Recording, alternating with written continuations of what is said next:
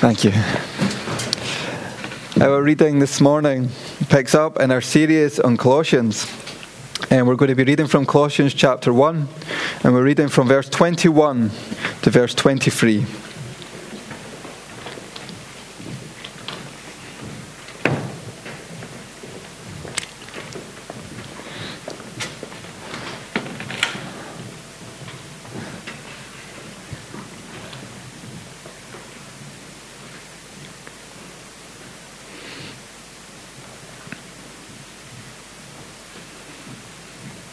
So Colossians chapter 1, beginning at verse 21.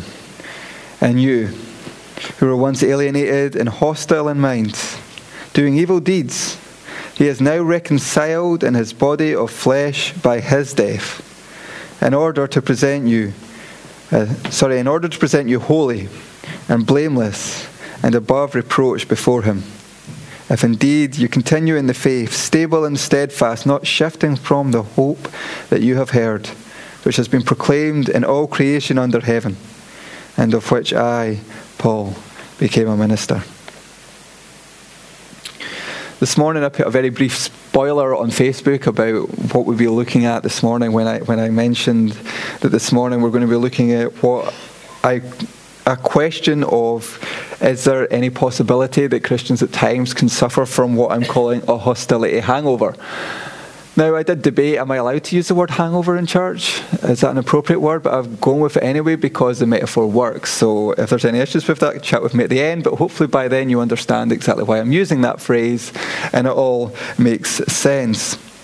It's actually quite nice. We listened to that video of the song during the offering, and it came and it had that phrase over and over.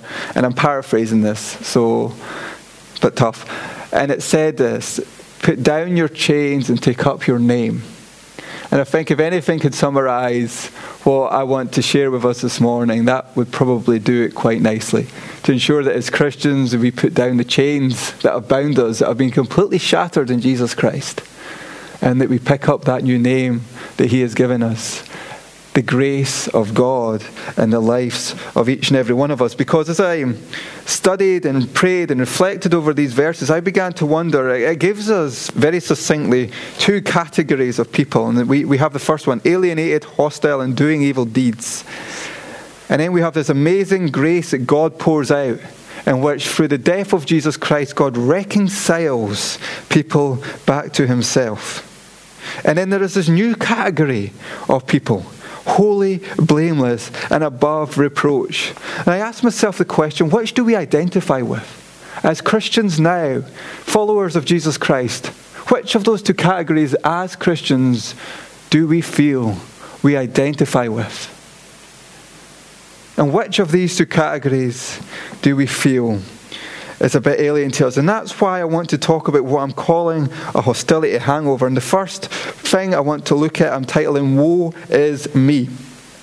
There is bad news to begin these verses as Paul assesses the conditions of his readers before they turn to Jesus Christ.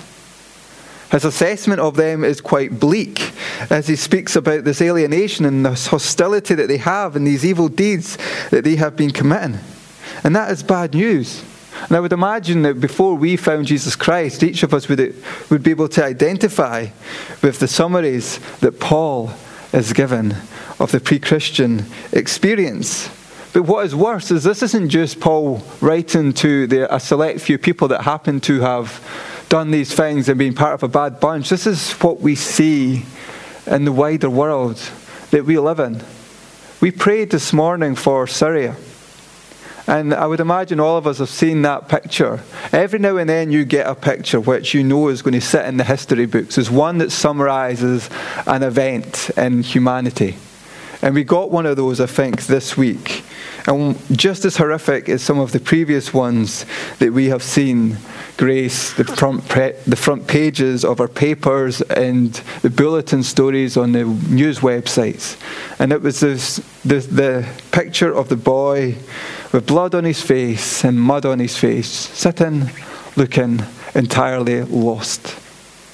And he's sitting looking entirely lost because that boy is trapped up in a situation, in an environment of war, where these kind of traits that Paul assesses as being present in humanity are evident at their absolute worst. The hostility, the alienation, and the evil deeds.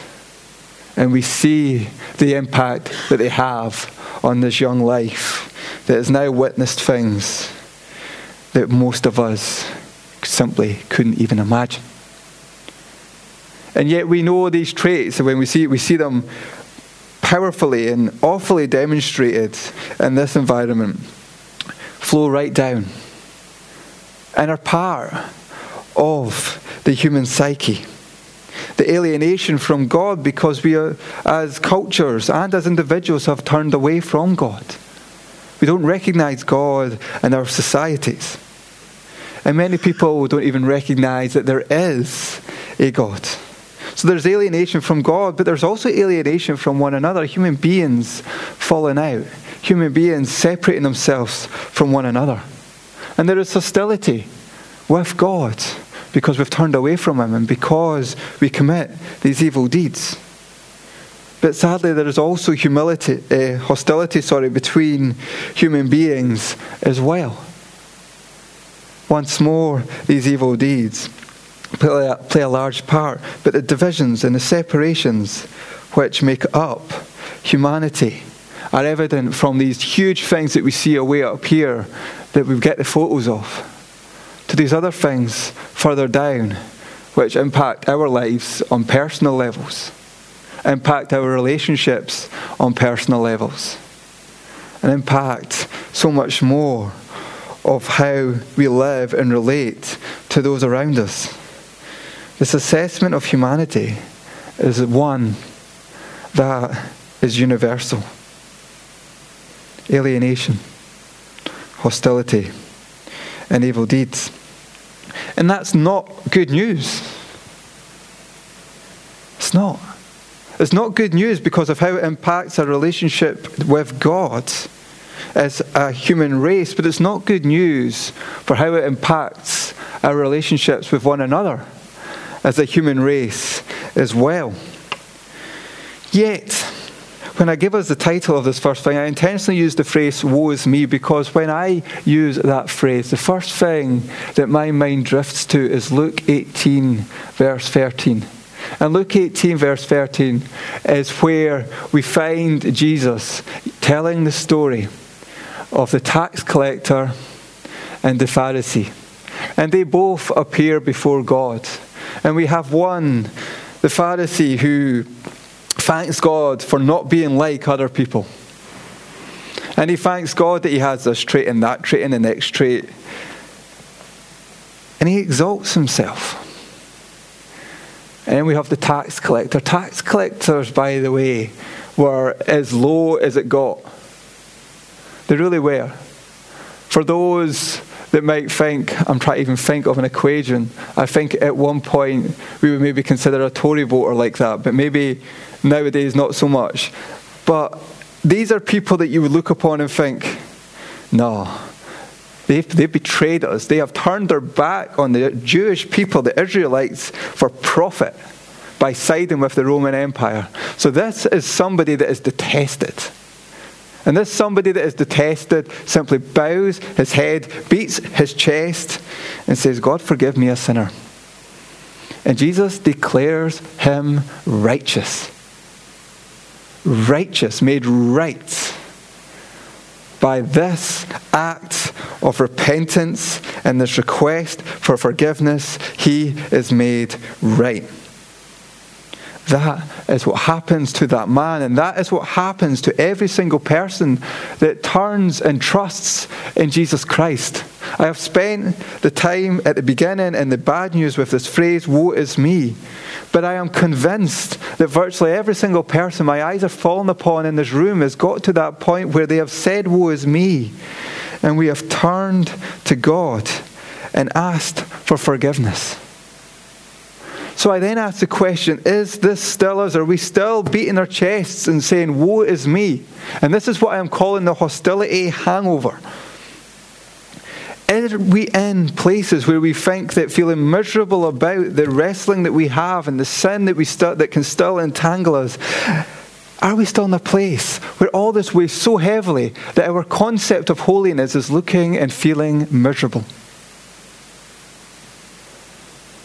Or can we hear radical and revolutionary words, because that's what grace is, like what Jesus says in Luke 18:13, where he declares the person that beats their chest and asks for forgiveness, that they are made righteous. So I wonder, do any of us have that potential for that hostility hangover? When I read verses like this, we relate more to being alienated, hostile, and doing evil deeds. And we can't actually relate much at all to what is said, that we are presented holy, blameless, and above reproach. Can we relate to that? And that's the second thing. The second thing is a question, and that is this our discovered reality? Because what we're told in these verses, in this bleak assessment of the situation that humanity finds itself in, is that God acts. He is now reconciled in his body of flesh by his death. This is what he's done. He's reconciled people back to himself. And this is what we call grace. This is what that song expressed so wonderfully. We are only ever one step away from God, because all God asks of us is for this moment when we say, yeah, woe is me.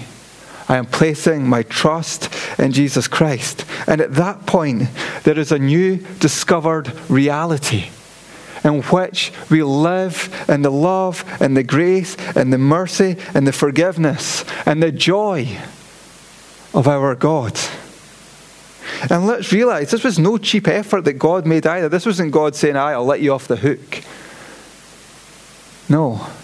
We're going to share communion together in a little while, and this reminds us that the cost that was paid so that God could offer this reconciliation and this amazing presentation of us before him was the death of Jesus Christ. When Jesus Christ himself chose to face that cross, to taste death, not so that God could say, that'll do. You have just met the scratch. No. So that as Jesus did these things, his righteousness went upon us. And he could then declare us, like this verse says, holy and blameless and above reproach. What amazing things. Let's just sit for a second and take in what these words are saying. Holy. We are presented holy like God. There is no division there now. God does not look upon us and think, they're not really making the grade. I'm going to kind of have to push them to the side and separate myself a bit from them until they up their game a bit and start taking this all seriously. No. The Bible says we are made holy. Not because our game and our skills meet the grade. Not because we have awesome and fantastic weeks, but because of Jesus Christ and our trust in him. This division between us and God is gone, and he looks upon us and he sees someone who is holy. Someone he can draw close to and someone who can draw close to him without the divisions and the distinctions that were once there. And he sees us as blameless. Can you imagine that? God looks upon us as blameless. Now, I don't know what kind of week you've had this week, but I know what kind of week I've had this week, which ended ultimately with a wrestling match with a PC, which I lost because I threw a strop and switched it off by holding the power down. But our weeks, we know through the wrestling that we have, that there are failings, there are difficulties, there is sin. But this righteousness that Jesus Christ has given us isn't dependent upon our ability to live perfectly. We are declared blameless because of what Jesus Christ has done, reconciling us in his body of flesh by his death. No wrongs, no guilt, no shame. The sin is gone. We needn't carry around guilt or misery and think that somehow this makes us holy. God sees us as blameless. The wrongs are gone. No failures, no mistakes, no sin, no guilt. Now that could seem too good to be true. But this is why it's called the gospel, the good news. Because we have these things in Jesus Christ. And he has now set us on this path where we walk before him, not desperately trying to be perfect, but trusting in him, relying on his strength, and seeking to do his will on earth. For all the bad thoughts and all the mistakes and all the words and all the bad actions that we can all look into our past and see whether we look even this morning or this week or this month or this year or beyond. These things that can cause guilt and cause shame and cause us to shrink away from God. They're gone in Jesus Christ. These things do not define our identity before God. Our identity before God is what is said here: holy, blameless, and above reproach.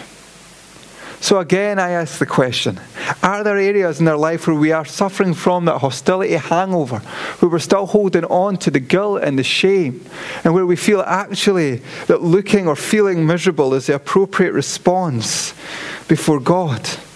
When what God is saying in verses such as these is that because of his act in Jesus Christ, that the sin is gone, the shame is gone.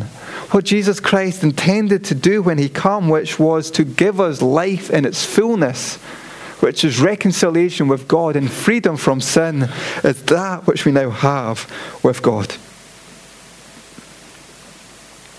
What God sees when he looks at every single one of us this morning is someone who is holy and blameless and above reproach. Isn't that amazing? I think it's amazing because when I look into my heart, I'm very, very thankful that that is the case. That is what he sees. And now here is a bit where I want to give us a little bit of a challenge. Because I want to talk about now our holy brothers and sisters. Because it's one thing for us to see ourselves as God sees us, and this is vitally important, and that's why I wanted to sit this year in our identity. It's vitally important that we learn to identify ourselves as those who have received grace and are now holy and blameless and above reproach. And this isn't for us to feel arrogance, but for us to feel and grow in our relationship with God and the joy of our salvation. But as we learn to do that, there is another thing we must do too. And that is to see our brothers and sisters as God sees them. And here is the challenge. Have a wee look around you. Just a brief wee look. Those that you sit with this morning are your holy brothers and sisters. Now, as you look around this church, it might be tempting that the first thing that we see when we look at our brothers and sisters might be the wrongs, the things that have happened, the mistakes that have been made, the sins that we knew about, the wrestling matches that are going on in our lives, the issues and the hurts. That these things can actually become that which define the status of our brothers and sisters. But God's call upon us is that we see our brothers and sisters as God does, as much as we see ourselves as the Bible declares us. So if when you happen to have a look around and things popped into our mind, things that define our brothers and sisters before the Bible does, That's where things such as forgiveness are so vitally important. Because if we don't practice things such as that, we can't see verses such as this powerfully impacting our lives and our views of one another. When we look around our fellowship, we see those that God has called into his kingdom, called into our church family. And living as church family can be very hard work, because there are times when things don't go as we would like and people say things that we definitely don't like. And these are the areas where we have to actually practice growth and seek to learn to forgive. But let there be one thing that there is of absolutely no doubt about, that when God sees us as individuals, and then those who are sat beside us or behind us or in front of us or diagonally, he sees those who are holy and blameless and above reproach. And this is gospel for our lives, because this is how God sees us. And it should be gospel for our relationships, because this is how we are to see one another. How do we see our brothers and sisters? This is how we should see our brothers and sisters. Learn to see yourself and identify yourself with the work that God has wrought. And I'm using that word wrought, something he worked hard and painfully to achieve in our lives. And see that in our brothers and sisters as well. Misery isn't holiness. Grace is. So, next time you introduce one of your brothers and sisters, you can introduce them, this is my holy brother or my holy sister. Did you know that this person is blameless, is holy, and is above reproach? And you'd be speaking the truth as God has decreed it. So, is there a hostility hangover? If so, let it go. Grab hold of the good news that verses such as these declare upon our lives. And lastly, stand firm. Stand firm. When Paul says here, if indeed you continue in the faith, stable and steadfast, not shifting from the hope of the gospel that you have heard. What he's saying here isn't stand firm by doing X, Y, and Z. No, he's saying stand firm on the hope of the gospel. There are so many things that are going to challenge that in our lives. We have that own internal guilt that can so often hinder us and drag us down and point out our flaws. We have an enemy who is eager to do the exact same thing, to point to us our failings and leave us depressed, disheartened, discouraged, and defeated. But this isn't what God says. To stand firm in the hope of the gospel means to stand firm on the fact that God himself has declared us as holy, as blameless, and above reproach. Now that doesn't mean that we become arrogant and think, I'm now holy, I'm never going to sin, and I don't have to deal with any of that stuff again. No, it doesn't mean that at all. But what it does mean is that in spite of all the internal wranglings, that the Holy Spirit is present in us, sanctifying us, making us more like Jesus and giving us victory over these things slowly but surely. None of these wranglings actually change our status and our identity. We stand firm in the hope of the gospel, which is that Jesus Christ has forgiven us. Jesus Christ has saved us. Jesus Christ has reconciled us to God. And he achieved all this not through our work or effort or good standing, but because we place our trust and our hope in him. So what does it mean to stand firm on the hope of the gospel? It means we trust in Jesus.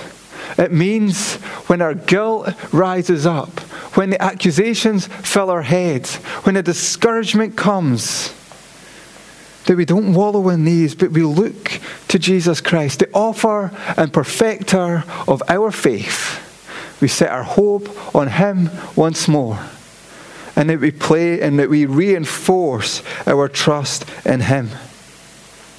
Standing firm isn't about self-righteousness. It's about trust in our God, because that is the gospel. The hope that we first heard was that God so loved the world that he sent his one and only Son, that whosoever believes in him shall not perish, but have everlasting life. That is the hope that we have. That is what we stand firm in. Let's pray. Father God, Lord, we take this time now to Lord, stand and sit before you and give you thanks for your grace upon our lives. That, Lord, no matter the failure or the sin, through Jesus Christ and him being our hope, we are defined as holy and blameless and above reproach. And Lord, we pray that you would help us to stand firm in that hope, that the joy of our salvation would continue to ever fill our lives, and that, Lord, as it does so, we would continue to draw ever closer with you. We give you thanks for our reconciliation to our Creator, to you, our Abba Father. And Lord, we just continue to ask that that relationship would continue to grow and deepen. Help us not to shrink back based on misunderstandings, on deceptions, and on the accusations of the enemy. But help us to run to you, a God who, as that song reminded us earlier, your arms are open. Lord, help us to put down the chains and take up our name. We ask this in Jesus' name. Amen. I'd like to invite the band up now, and we're going to sing a song which just epitomizes that hope that we have. We're going to stand together before we share communion together, and we're going to sing In Christ Alone.